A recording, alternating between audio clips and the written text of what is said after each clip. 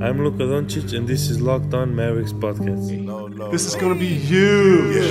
360 in the contract, never that. I just take the contact, I bring it back. I'm running on the fast break, behind the back. Yeah, this that. Dirk with the Mavs.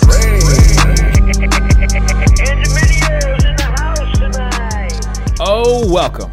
You are locked on to the Dallas Mavericks. My name is Nick Angstead, media member of MavsMoneyball.com, and I am joined for the first time from the Locked On Knicks. What you got for me, Alex? I don't know, man. I got stuff. What do you want to get into first? There's a lot to unpack here. I already unpacked it. We spent like an hour on our podcast yesterday about all of this. There's quite a bit to unpack. Man, we just did 2 pods in 24 hours, just like an instant reaction of me and Isaac just screaming and trying to figure out how we feel about it. And then we did like a more formal breakdown where we went through and kind of tried to rationally look through all the angles. But today, I wanted to bring Alex Wolf on from the Locked On Knicks podcast and from Posting and Toasting, the SB Nation blog for the Knicks, to talk about the Knicks side of it, because we only hear from me and Isaac, who just talk about the Mavericks side. And so I wanted to get the Knicks side of it and get somebody's perspective who could be kind of upset about this trade or could be all for it. There's all kinds of different angles I feel like Knicks fans are taking right now. Alex, what are you feeling about the trade? What was your initial reaction to the trade? And then after, around 24 hours or so, how are you feeling about it now? Well, so I'd say my initial reaction was I hated it. And I feel like Knicks fans probably did, because, this is the guy that we were like kind of banking on to be like the savior of the franchise. And I mean, I'm sure that you and everybody else in the whole freaking world is aware of the fact that the Knicks just have sucked for like a really long time. Mm-hmm. And Porzingis seemed like he could have been a part of the process to make that not be the case anymore. So it definitely sucked, like, to see that he was traded. And initially, like, I forget what the first tweet said and even from whom it was, but I just remember the first tweet was basically like, it's Dennis Smith Jr. for Kristaps Porzingis. And I was like, what is going on? Like, that is ridiculous. Like, that is so bad. And so, like, the initial reaction was like, this sucks, dude. Like, this is terrible. And then the more that came out, I became very quickly at peace with it, because it just seemed to me, based off of the reporting from Knicks beat writers, from the national guys, from everything else, that it seemed like it was sort of an open secret for at least the last like month or so that Chris wasn't happy with the Knicks for whatever reason, and was at some point or another going to express that discontent to ownership, and it, even though it hadn't formally done it yet. And so they started exploring options. It sounds like as much as like 2 to 3 weeks ago, kind of doing their due diligence and getting a couple trades, at least on the table, which I think is smart. I've had like a really unsettling amount of respect for the Knicks front office for the last couple years since Scott Perry got in there, which is just like a weird feeling to have for a Knicks fan about the Knicks front office. Yeah.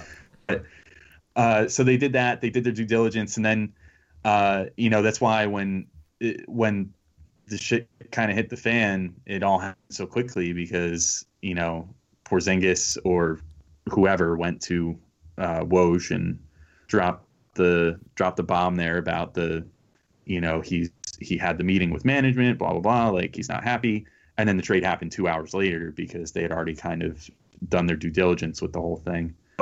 But yeah, my feeling on it now is that if Porzingis was legitimately willing to turn down a $150 million extension and sign a 1-year, $4.5 million qualifying offer, which has been like lightly reported in a couple places, it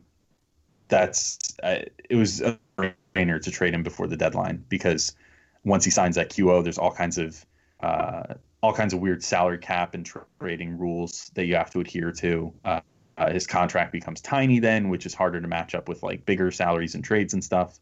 And it would have been a mess. And then his value goes down too if he's essentially just a 1-year rental rather than, a player that you can at least carry his restricted free agent rights into this offseason, regardless of whether he signs the QO or not. You at least have a shot to, try to convince him over these next couple months to try to re-sign on a bigger deal. So, but from the Knicks' perspective, think the return was pretty good. I can't imagine they would have gotten too much more because stars just don't seem to fetch as much as they used to trades anymore because teams are more defensive of their first round picks and things of that nature. But yeah, I don't know. At the risk of rambling too much longer because I feel like I'm already taking up like half the whole show. Yeah, that's basically how I feel. I'm at peace with it. I've already moved on. I did not really like how KP conducted himself, like social media and stuff right after. I thought he came off as kind of a jerk. Yeah, but but Alex, the truth will come out. It will. Yeah, the truth will come out. Yeah, what's the truth? Like,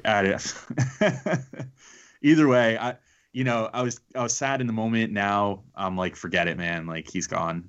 I don't feel anything for him now. It's like I'm numb. It's like he broke up with us, and then we realized that he was cheating on us. You know what I mean? Like, it's just I don't feel for him at all now.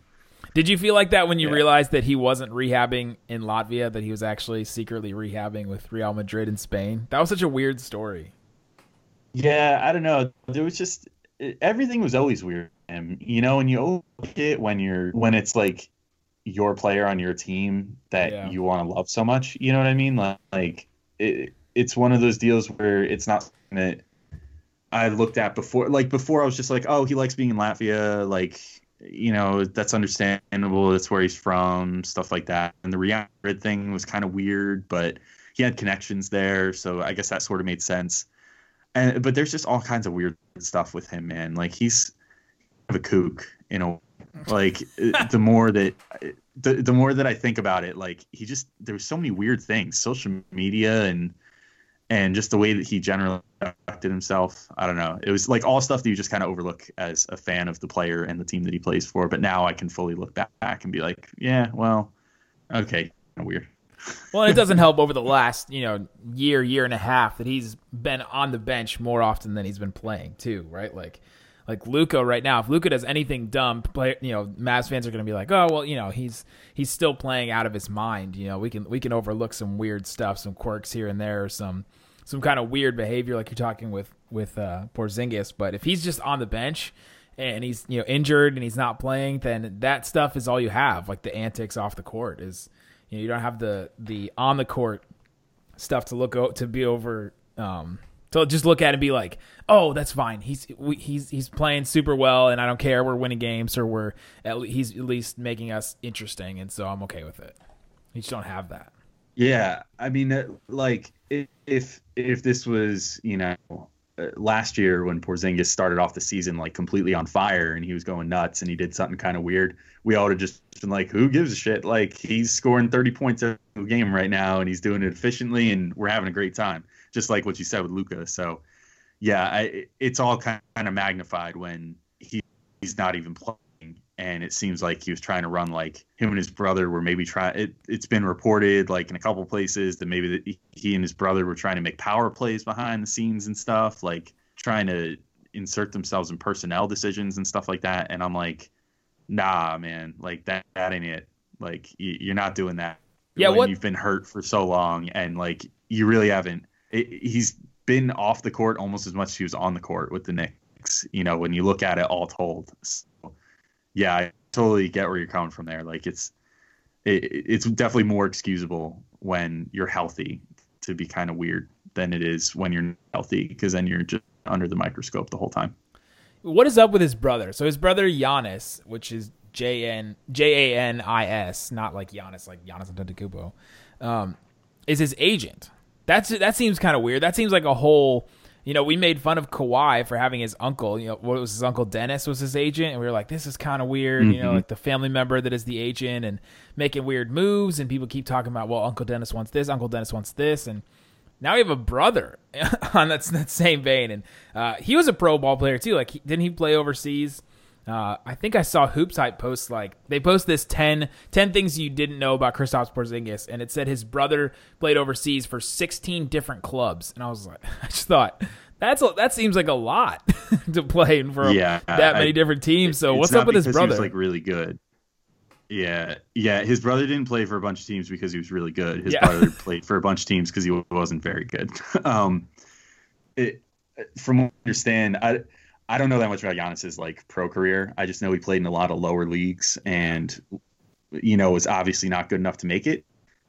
I think personally, and I mean, this is probably kind of a hot take, and this is not like really all that sourced or whatever. This is just kind of my personal feeling, but I think that he's kind of living vicariously through Kristaps, and as a result, so were most Knicks fans, though. In his defense, yeah, but I mean, it's different. Like Knicks fans live vicariously through. As a fan, you live vicariously in one way, but I think Giannis is literally looking at this like his big break. You know what I mean? Yeah. Well, he gets the cut if he's the agent.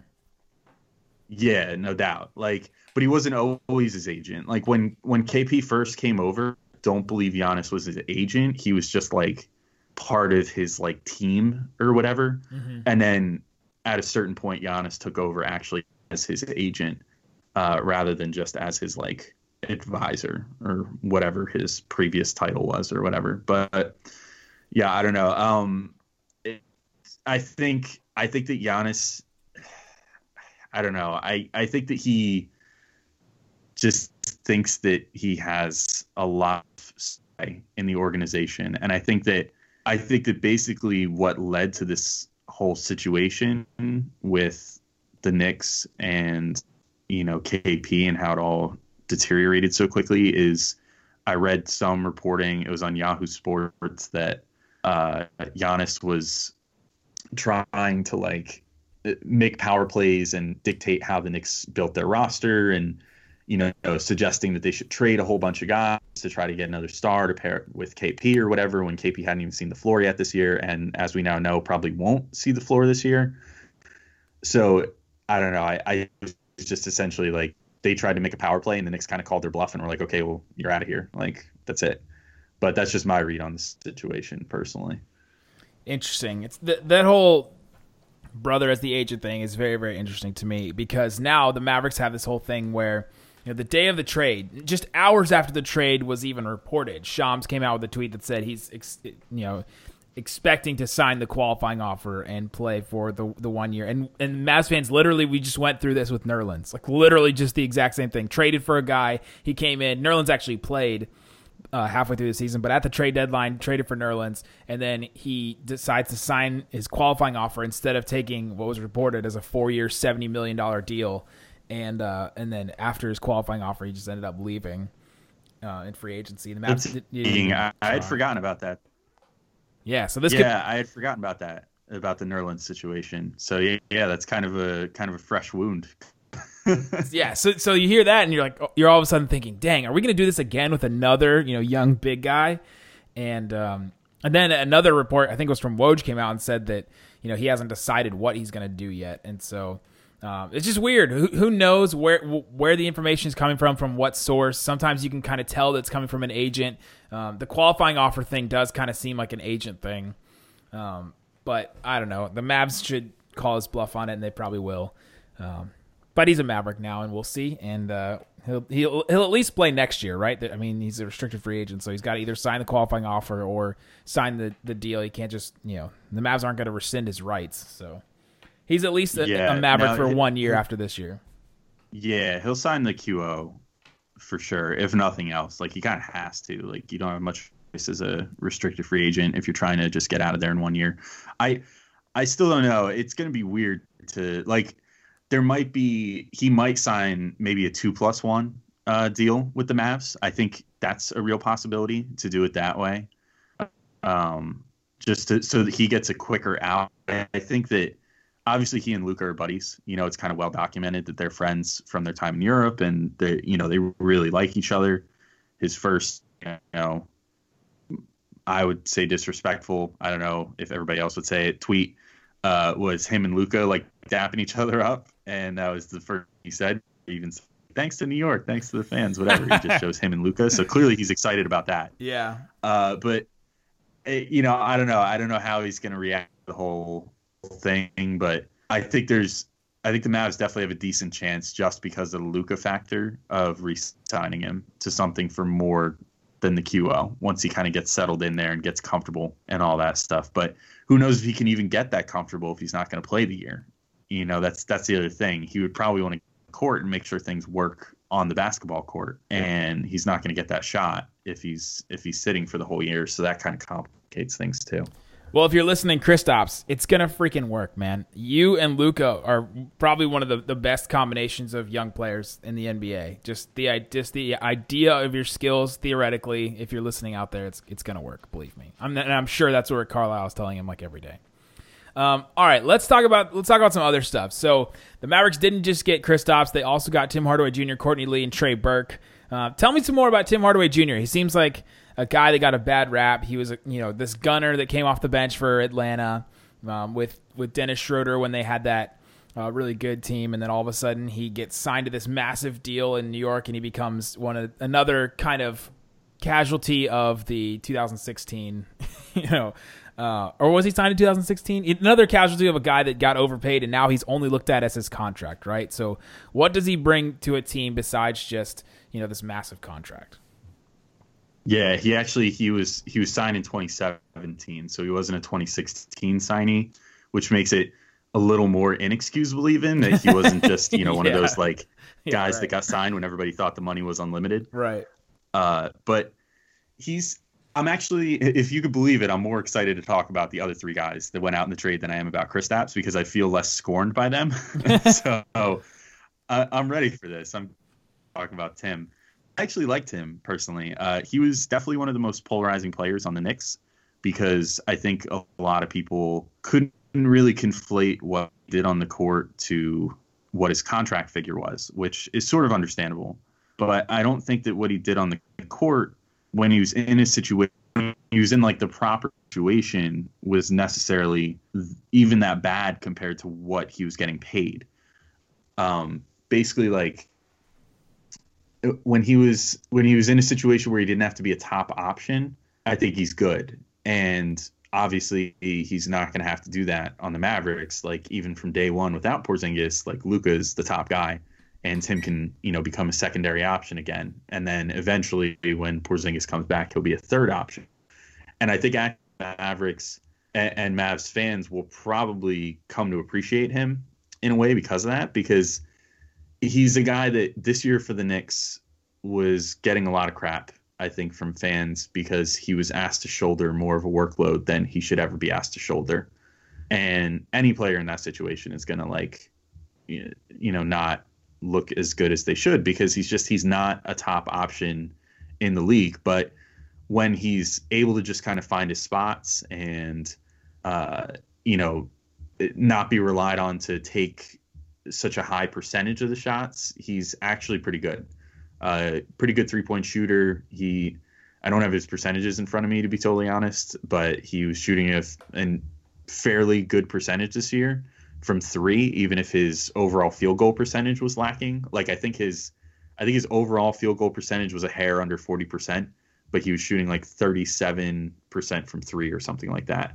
And that overall field goal percentage number on a team where he doesn't have to be the primary option should go up because he'll get, better lanes to cut and even just less attention from defenders, which will allow him to get to the hoop more and stuff like that. So I think he'll be pretty good. I think he's going to be a good fit for the Mavericks.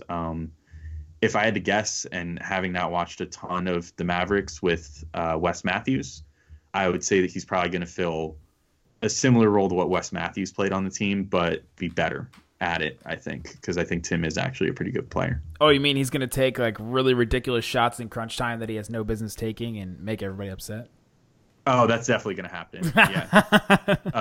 Yeah. Tim doesn't really have much of a conscience when he feels like he's feeling it. It's probably the biggest detractor is like his shot selection leaves a lot to be desired sometimes. He'll go through stretches where he takes good shots within the flow of the offense and all that, but then it seems like sometimes when he's trying to like pull like the lawnmower ripcord, and get himself going and the engine's just not turning over, he'll take just really, really bad shots to make you scratch your head a little bit.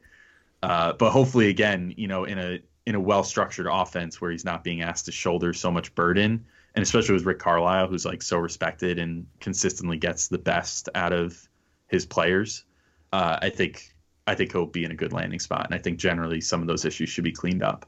Yeah, Monta Ellis turned into a borderline all-star with Rick Carlisle, so I expect some good things from Tim Hardaway Jr. for sure. Yeah, and no doubt he's overpaid, but it doesn't really matter to the Mavericks now, I don't think, right? Because the Mavericks weren't going to be free agency players or anything really anyway. So, and they just got like their guy with Kristaps now. So, his cap figure shouldn't be as much of an issue either. For the Knicks, it was really prohibitive, and that's why I think they went the route of trading Porzingis to clear off that money rather than, trying to get more like young players or draft picks back, is because, like his contract was definitely prohibiting whatever the Knicks want to do this offseason or whatever they think they can do. So. Oh, for sure. That was a major part of it. Yeah, there's all kinds of weird things. So you can look at this trade as saying, oh, they just used Kristaps as a sweetener to offload those contracts, and that's kind of weird. But then they also got 2 first-round picks back. They got Dennis back, and you're thinking, well, then they, you could look at it as the Mavericks trying to, pay as much as they can and take on that salary to get Kristaps Porzingis. So it's just a very weird, weird deal. But it kind of works in both ways for what the Knicks want to do and for what the Mavericks are trying to do. What do you think about Courtney Lee? What's the thoughts on him? A little bit older than Tim Hardaway Jr. He's had this neck injury that seems to be keeping him out. And no. What's the deal with that? No, he's not injured anymore. He's been healthy for the better part of 2 months. He's just been getting DNPs, and unlike I won't bore you guys too much with all of my grumpiness, but like unlike Enes Kanter on the Knicks, who bitches and moans every time that he does not see the court, Courtney Lee's been a really good soldier this season. He's just like a pro's pro. Like, he's gotten his playing time when he's gotten it, and when he doesn't get it, he doesn't say a peep. And he's, just a really good dude. Just from like a player, not necessarily on the court perspective, like off the court and just how he is, I really liked Courtney Lee a lot. On the court, I liked him too. It's not to say I didn't like his on-court production, but off the court, he seems like a really good vet. So in that respect, I think they got a good locker room guy, because he's not a guy that causes any trouble. He's maybe not like the leader type from what I can tell, but he's a guy that just kind of knows his role, plays basketball, and that's it. He's not there for the drama or anything. So that's a good thing. But as far as on the court, I mean, he had a career year last year, particularly from 3-point. I think he shot, again, I didn't pull percentages, but it was over 40% last year from 3, which was a career best for him. And it was generally a good year. You know what I mean? He had a little bit of, I guess there's a little bit of drama with him last year, because last year under Jeff Hornacek, he was like expecting that he was going to be a starter. And then Jeff sat him a couple games, and then, that created some drama because Lee thought that he should have been starting.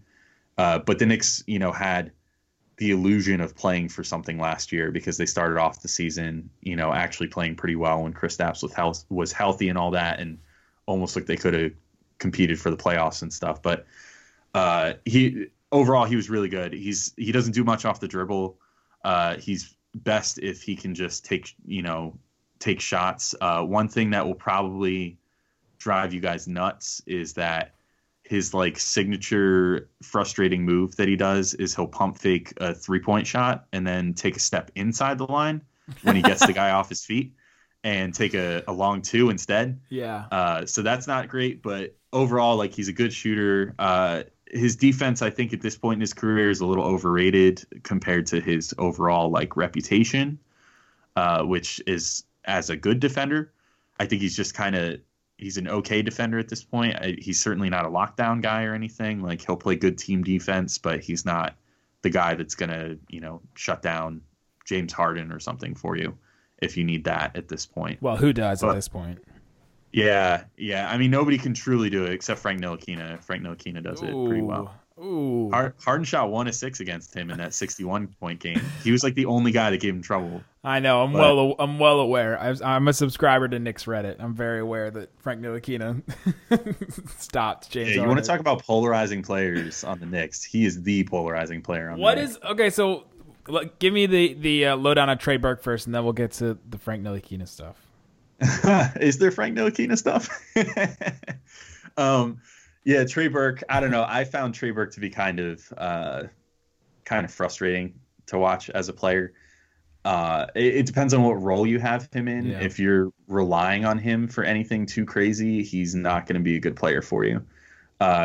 he was another guy that had sort of a career year last year. Yeah, he had a 40-point game last year, didn't he? Mm-hmm. Yeah, and he had I think a 30-something point game against the Celtics this year too. So when he's like really, really clicking, he's a pretty good scorer. But my knocks against him are this: he's extremely isolation prone and does not look to move the ball very often, especially if he feels like he's the guy that's got to score the ball at that moment, which he tends to always feel that way.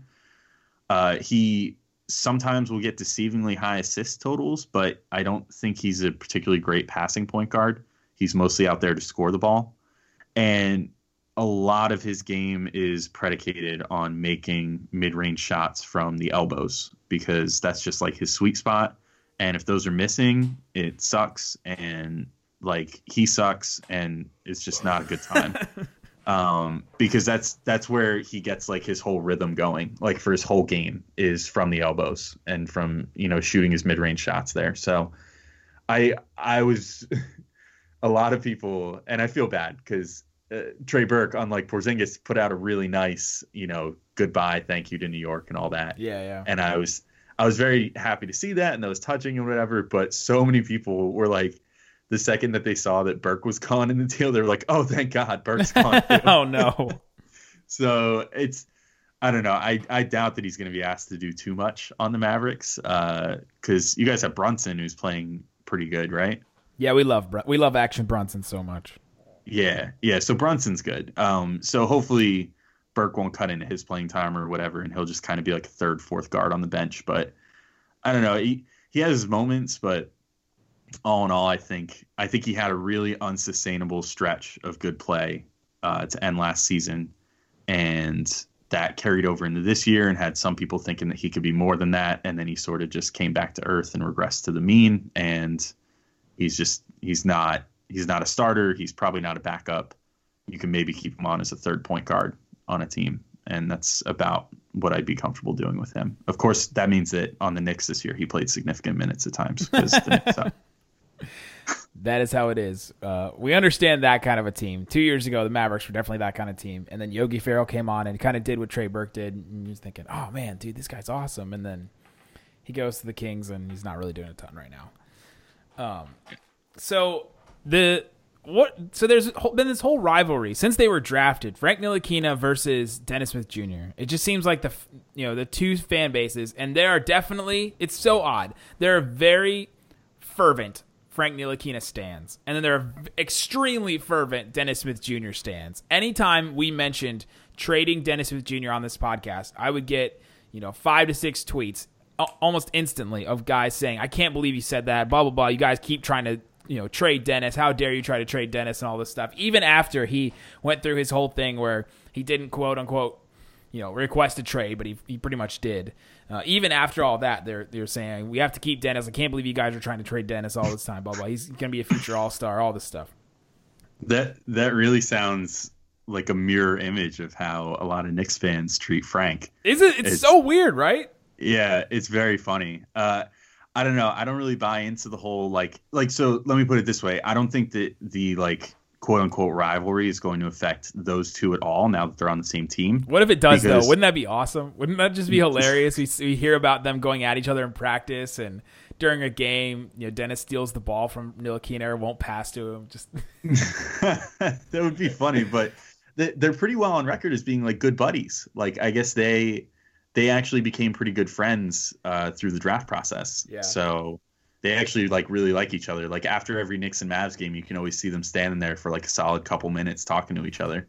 So I don't really buy that there's going to be any actual issues. I do think that a lot of Knicks fans now are going to have this weird feeling where they're going to have to acknowledge Dennis Smith as a guy who's not a total waste of space. Yeah, just go delete all your tweets, guys. Everybody just go delete all the tweets that you sent out about Dennis.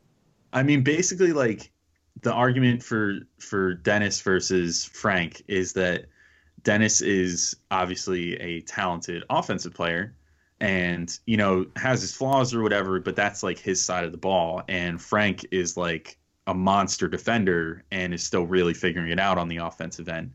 So I think there's actually a good chance that they could work well together. And I hope that from the Knicks perspective, I hope that Fizdale puts Frank and Dennis out there together and has them as like his backcourt duo, because I think there's a lot of things that could work between the two of them in the same way that like we have Emmanuel Mudiay now, who's in my opinion, like just a worse version of what Smith is going to bring to the table. Yeah. And, you know, Smith, or rather Mudiay and Frank work pretty well together. So I think Smith and Frank could actually be a good combo for us. Yeah, they need to come up with some kind of, you know, bio like morphing thing where you can just combine two different players. We've talked about this a lot with guys on the Mavs bench, whether it's like Dorian Finney-Smith and Ryan Broekhoff. If you could just give Dorian Finney-Smith Ryan Broekhoff's offensive game and his jump shot, then he would just be a perfect role player. And if you could fuse together Dennis and Frank, that would just be a great combination of two players. I think Dennis and Frank, if you fuse them together, would be like all NBA in 2 years. Like that would just be like if you could take all of Dennis's like scoring ability and just put everything into Frank's body, yeah. and then also give Frank Dennis's athleticism in Frank's body. I mean, oh my God, it would just be a dirty player. That would be so good. They should just work out together, guys. Try and figure it out and learn from each other. Try to figure it out. Well, they'll have some time because they're on, you know, parallel rookie deals now, so they'll get to kind of grow together. I was personally, before that draft, I mean, I had talked myself into being okay with any of the three options that were linked to the Knicks at their pick, with Frank, Dennis, or with Malik Monk. And I wanted to draft Dennis Smith, but I wasn't like vehement about it like some Knicks fans were. Like some Knicks fans thought it was the biggest mistake ever made, and I was like, look, isn't that the MO of all Knicks fans though? To think that just any move at any given moment could be the worst move ever made. I think that we get a little bit too much shit for that. Like, I'm sure the booing of Porzingis on draft night, man, that just threw it all out of whack for that whole situation. Yeah. I will say I was in the building and it was just as bad as it looked on TV for the Porzingis draft. And I'm ashamed to say that, but I didn't boo. Like, wait, hold on. Were you the crying kid? How old are you? No, no. Don't ever call me that again. I hate that kid. That kid. Do we know that kid? Like, is that kid around still? Yeah, he was at the Knox draft and he booed Knox too. No, get out of here. Shut up, you well, because I guess that's his thing now, right? Like the floss kid, that's his thing now. Yeah, his dad's probably like some like gazillionaire and buys them like floor seats to the draft or whatever. And it's just like, it's ridiculous. They've shown him every single draft since the Porzingis one. And it's super frustrating as Knicks fans because the kid is stupid and his dad is stupid and they don't know what they're talking about. Like, I think probably 80% of Knicks fans, you know, like actual people that know what they're talking about, knew that Knox was like almost for sure going to be the pick when the Knicks were drafting. Yeah. And everybody had done their research probably at that point. And I mean, Knox was a pretty good prospect. Yeah. You know, he wasn't like a bad pick there. Yeah, we liked him. Yeah. And so, you know, I think everybody just, ESPN in particular, wanted it to be like a booing situation. Oh, of course. And it's like, well, who else would you take there? Like, it was either him or Miles or Macau, you know, and it's like none of the other two were lighting the world on fire either. So I think Knox is probably the better out of the three, it seems so far. So no, we loved Mikal Bridges so much, and we will stand for him, even far away, even on a different franchise. Isaac and I, the last 2 years we did these draft profiles, and Mikal Bridges, we had him all the way up to I think number 5 on our board. We were a little over the top with our Mikal Bridges love. Yeah, I really liked him too. I mean, don't get me wrong. Like I liked Bridges, but I could have seen the pick, you know, going either way, and I certainly wasn't upset with Knox. You know what I mean? Yeah. Well, and having Frank, you don't really want a Frank and, you know, a Mikal Bridges, and you just kind of get into the same sort of situation.